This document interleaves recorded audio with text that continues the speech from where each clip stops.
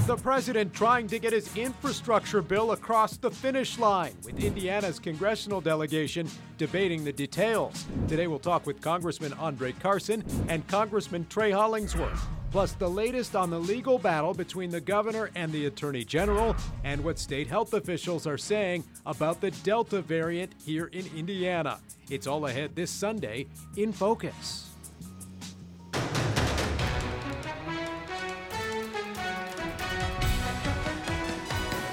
Good morning. State health officials updating Hoosiers Friday on the fight against COVID-19 and the rapidly spreading Delta variant here in Indiana. We'll have more on that coming up later this morning. And there's also the legal battle here in Indiana playing out between Governor Holcomb and Attorney General Todd Rokita. The governor winning a battle in court this past week as the AG files a lawsuit of his own on a separate issue. We'll talk about that with our panel coming up. But we start in the nation's capital as lawmakers inch closer to a vote on the infrastructure deal, perhaps in the coming weeks. The president's still trying to get that bill across the finish line, while also touting other policies and tax credits that he says will help American families.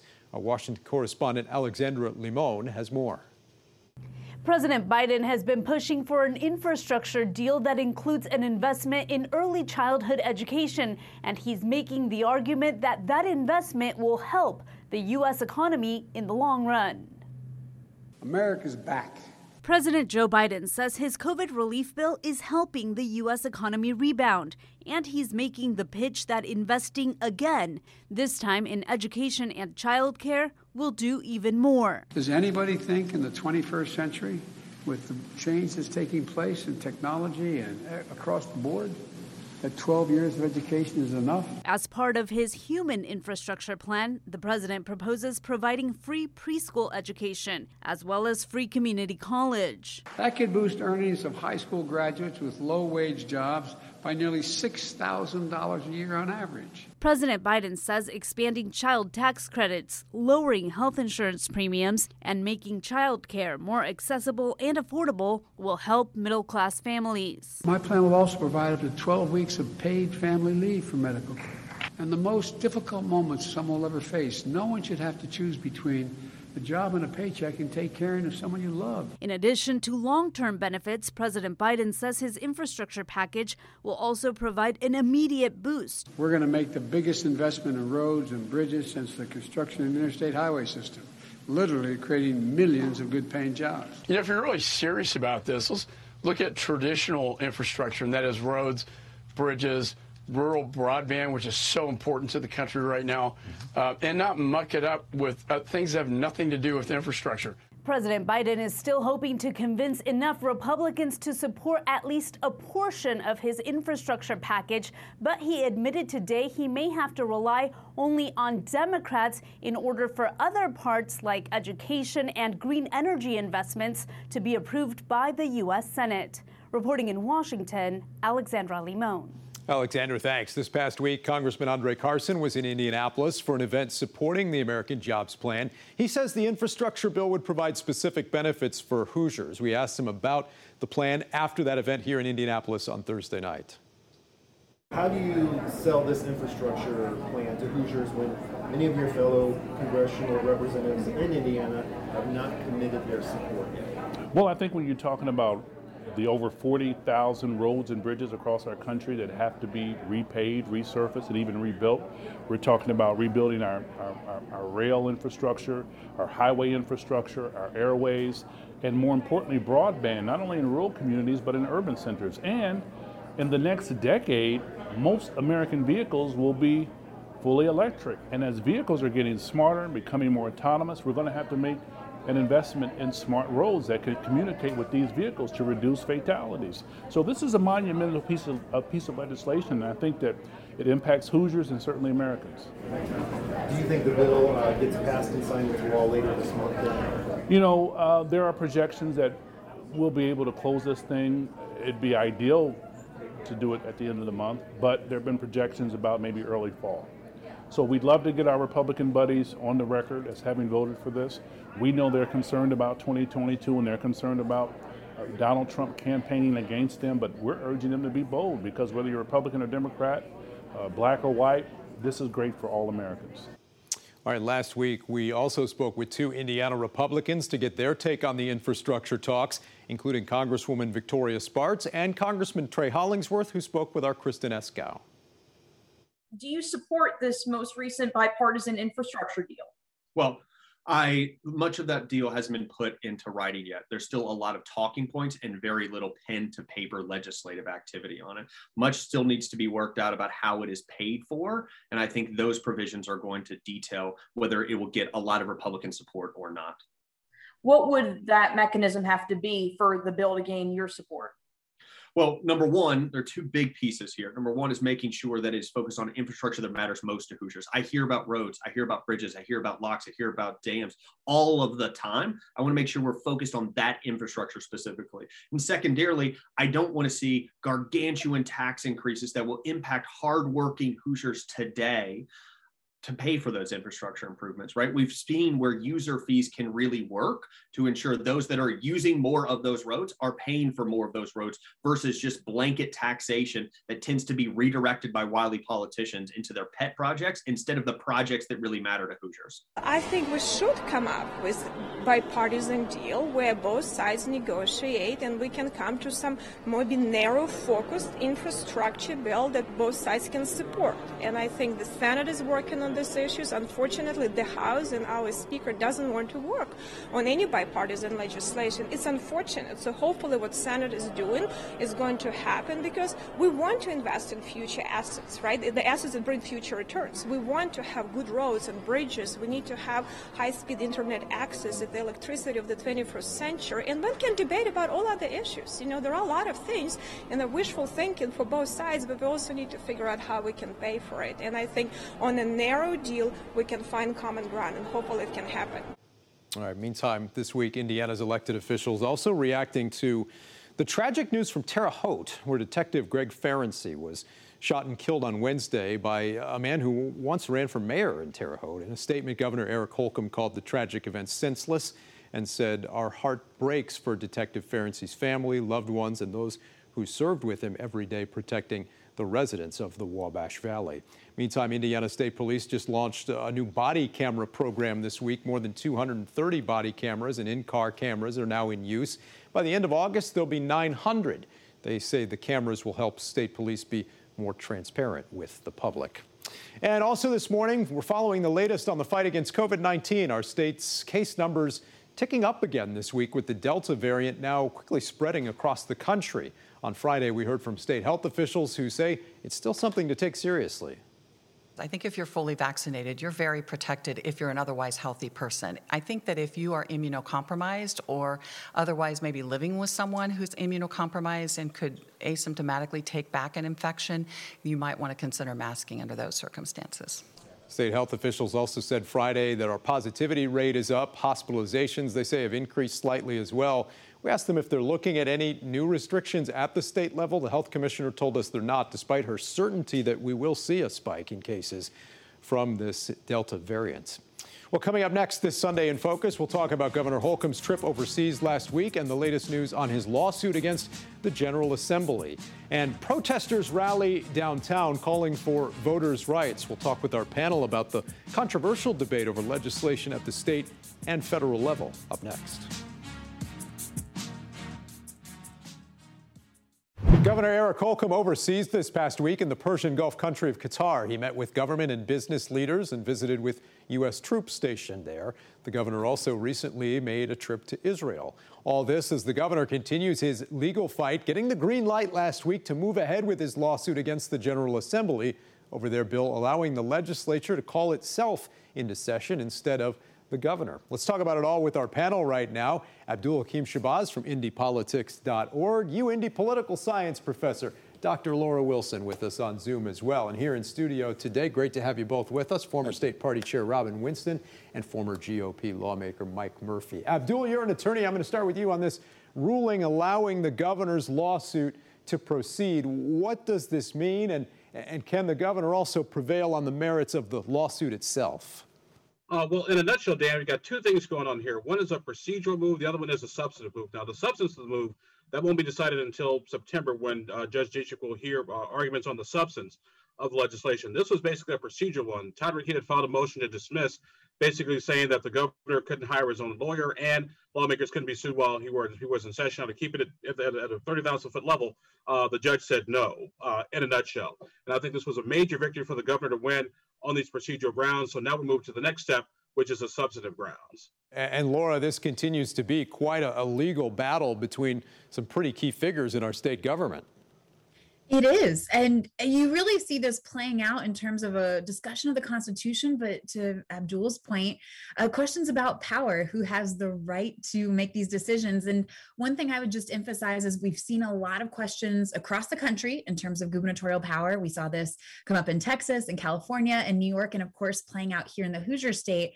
But also keeping in mind that our state legislature is a part-time legislature. They're considered to be moderately professionalized, so they're not in session all the time, whereas the governor is. And of course, the Attorney General's office is as well.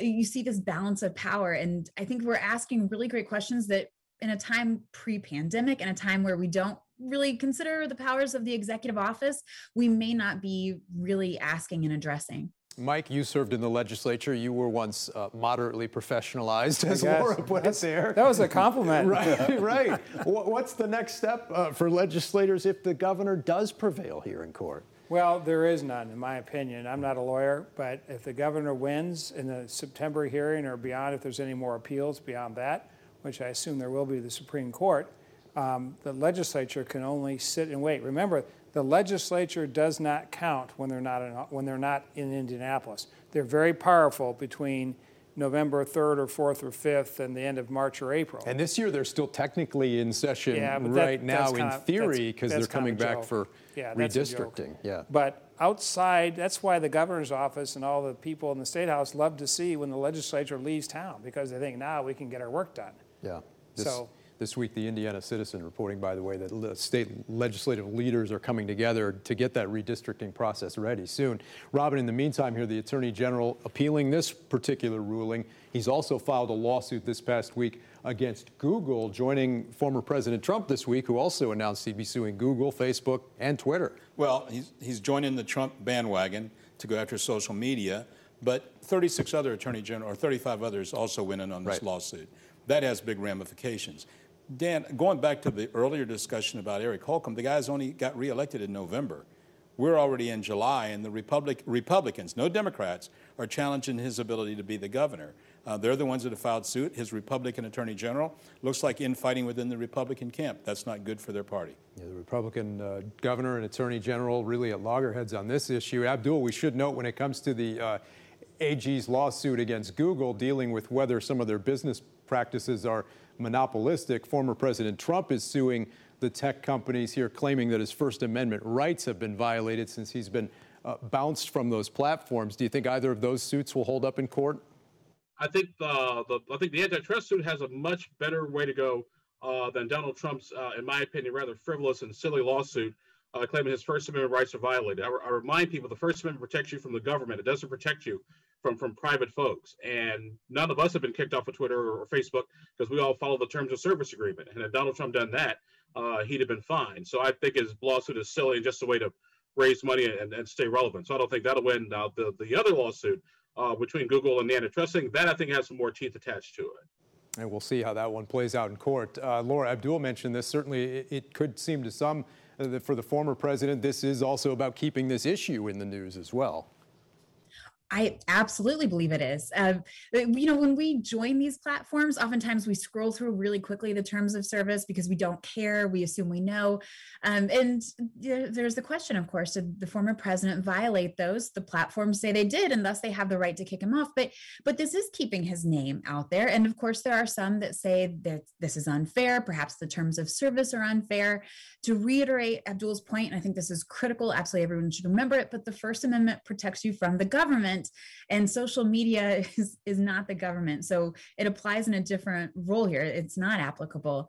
But no doubt, one of the reasons the former president is talking about it, he wants his name out there. And it's, if he cannot use Twitter, another way that he is able to get people to talk about him. A lot of this still stemming from the aftermath of the 2020 election. A lot of people still talking about that election. Some protesters were downtown this weekend, in fact, rallying to show support for a proposal to expand voting access for Americans. Activists marching from Senator Todd Young's office to Senator Mike Braun's office in support of a bill known as the For the People Act. It would make some sweeping nationwide changes to voting, including expanding mail-in voting and making Election Day a federal holiday. Supporters say it will help ensure all Americans have a voice, but opponents say elections should be left to the states, not to the federal government. Vice President Harris speaking about this legislation last week. President Biden will be in Philadelphia this coming week to talk about it as well. And Robin, this is a number of Republican states try to enact legislation this year dealing with elections that some feel could restrict voting access in some states. And Texas is leading the charge on that. Every time we get close in the state, amazingly, restrictions come on. Georgia was the first one. We won 2 U.S. Senate seats in Georgia. And Georgia lost the All-Star game, by the way, because of that, which is this coming Tuesday. Right, yeah. They did, and they're trying to make an issue even of that. But, you know, voting rights, it's interesting. We can go online and book a hotel room tonight, give our credit card, do all those things online, but we're afraid for people to be able to go online, fill out an absentee ballot, be able to get it, expand voting rights. As far as state rights go, we went through this in 1965. States were making sure that people that looked like me could not vote, and the federal government stepped in to make sure. So people that argue that it's the state's right to determine who votes, maybe ought to look at the history. Mike, ultimately, do you think we might see similar legislation here in Indiana at the State House being put forth by Republicans? First of all, legislation spreads across the country. There's not very many new ideas under the sun. People go to these legislative conferences like ALEC and NCSL and NCS, and they come back with these ideas, and all of a sudden there's 50 legislatures considering the same idea. I will disagree with Robin on one point, though. I do think, I'm a big 10th Amendment guy, and I do believe that states, it is their job to administer and monitor elections and to legislate. Now, unless it violates civil rights, and then the civil rights trump. But that's a legal determination ultimately by the Supreme Court. But overall, day to day, I think the states should be running the elections. And obviously, it's the kind of thing that could wind up in the courts. A lot of these bills being put forth. All right. Meantime, also talking about the fight against COVID-19, we heard from state health officials on Friday about this Delta variant. We've seen other cities, other countries reinstate restrictions. Impossible to predict what might happen. Abdul, you think that seems unlikely to happen here? You were at that press briefing with state health officials on Friday. Yes, I was there, and like I said, as much as they are concerned about the Delta variant and the other variants, it doesn't look like, at least for now, that they're going to go back and put in restrictions, because so many people, unlike last year this time, have been vaccinated. What I thought was really interesting was Dr. Box and also Dr. Weaver basically saying that for folks who haven't been vaccinated, they're concerned about their safety, that the state may have to switch to more of a one-on-one approach, like, talk to friends, talk to neighbors, talk to healthcare providers. Now, those folks convince people to get vaccinated, because vaccination is the best way to protect yourself, from COVID-19 and all the variances.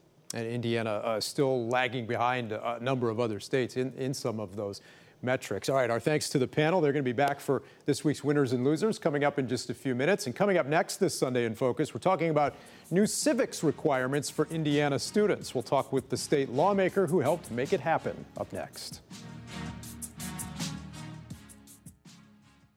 Indiana lawmakers are working to make sure middle schoolers have a better understanding of government. A state law just went into effect that requires the Department of Education and State Board of Education to set standards for civics classes. Here's State House reporter Kristen Eskow. Currently, Indiana schools aren't required to teach government classes until high school, and some lawmakers say that's not early enough. Having taught government to seniors, that was a little late at times. State Representative Tony Cook, who's also a former educator, says that's why he wrote a new law that requires civics classes in middle school. He says those classes would cover topics like the 3 branches of government, elections, and the U.S. Constitution. And in this time when we've had some struggles to begin with, I think a basic citizenship understanding of our responsibilities and our knowledge of our governmental system is imperative. Lawmakers say the class would be taught for 1 semester, sometime during grades 6 through 8, and it would be separate from social studies or history class. Now, a group of experts, educators, and government officials will help the education department come up with those standards for the course. Our students today are very informed, and I think they often have a lot of questions about why and how and what. is going on in government. Hamilton Heights Superintendent Derek Arrowwood believes middle schoolers are ready to learn about government, and some students and parents agree. It'll probably make your senior gov class easier since you know the judicial branch and the other branches. I think they'll be making better decisions, using good judgment. Meanwhile, Cook hopes the course not only gives kids a better understanding of their government, but also encourages more participation. I hope they'll become much better informed and engaged citizens as they grow up. From the Indiana State House, I'm Kristen Escow. All right, Kristen, thanks so much. We're back right after this with this week's Winners and Losers. All right, welcome back. Time for this week's Winners and Losers. Abdul, I'll start with you. My big winner this week is obviously Indiana Governor Eric Holcomb. Like I said, the court's dismissing Attorney General Todd McKeon's lawsuit. That was the right decision to make, and it doesn't bode well for the Attorney General with the substantive hearing that's coming up in September. My loser of the week, unfortunately, are the citizens of Indianapolis. I did some checking on our crime prevention grant data. We spent $17 million over the past 5-6 years in crime prevention grant dollars, and our murder rate just goes up every year. Continues to be a big issue in the city of Indianapolis. Laura? I have two winners, Representative Tony Cook and members of the Indiana General Assembly, recognizing the importance in terms of educating students about government before they become voters, which keeps them engaged and educated citizens throughout their lifetime. And my other winner is Zalia Avant-Garde. She won the National Spelling Bee with the term Mariah, which means a jasmine type tree. I didn't know that, but it's great because they had to suspend that competition last year. So we know the world's opening up again by having it this year. Yeah, that was great to see for sure. Robin? Winner is Eric Adams, the new mayor of New York. This is a guy that campaigned rightly on criminal justice, but also justice for those who are served by the police departments. The loser has got to be those people that are still out there that refute the coming Delta variant and its impact. Mike, 15 seconds. Well, first of all, Dr. Wilson just is for civics because it can produce more political science. That's right. There you go. It's self-interest. But the winner is actually Dr. Jen Sullivan, the retiring FSSA commissioner, outstanding public servant. Yeah. Charlotte is the winner there. All right. Thank you all for being here. Thank you for watching. We have much more coming up on Fox News Sunday and Face the Nation. We'll see you again next Sunday in Focus.